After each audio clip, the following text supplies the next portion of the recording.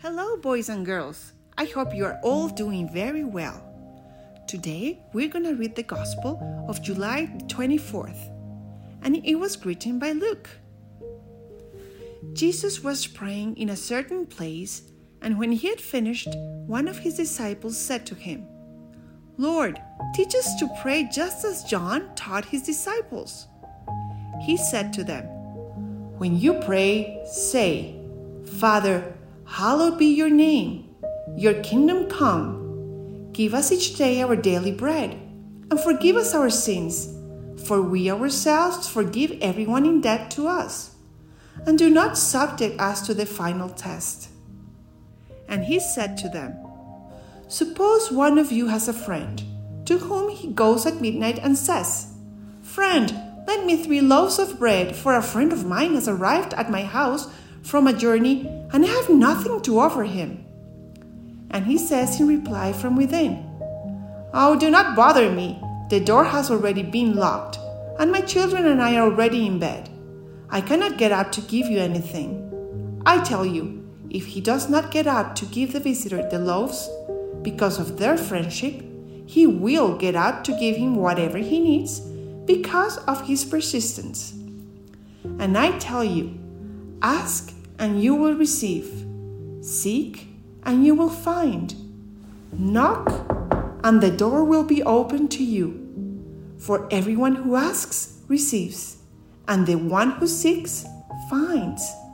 And to the one who knocks, the door will be opened. What father among you would hand his son a snake when he asks for a fish? Or hand him a scorpion when he asks for an egg?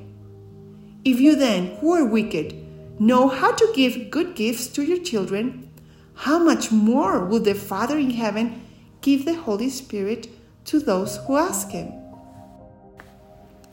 The Gospel of the Lord. Praise to you, Lord Jesus Christ.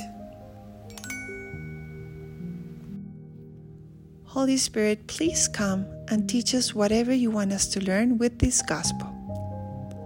Boys and girls, do you know Jesus loves to give us whatever our heart desires?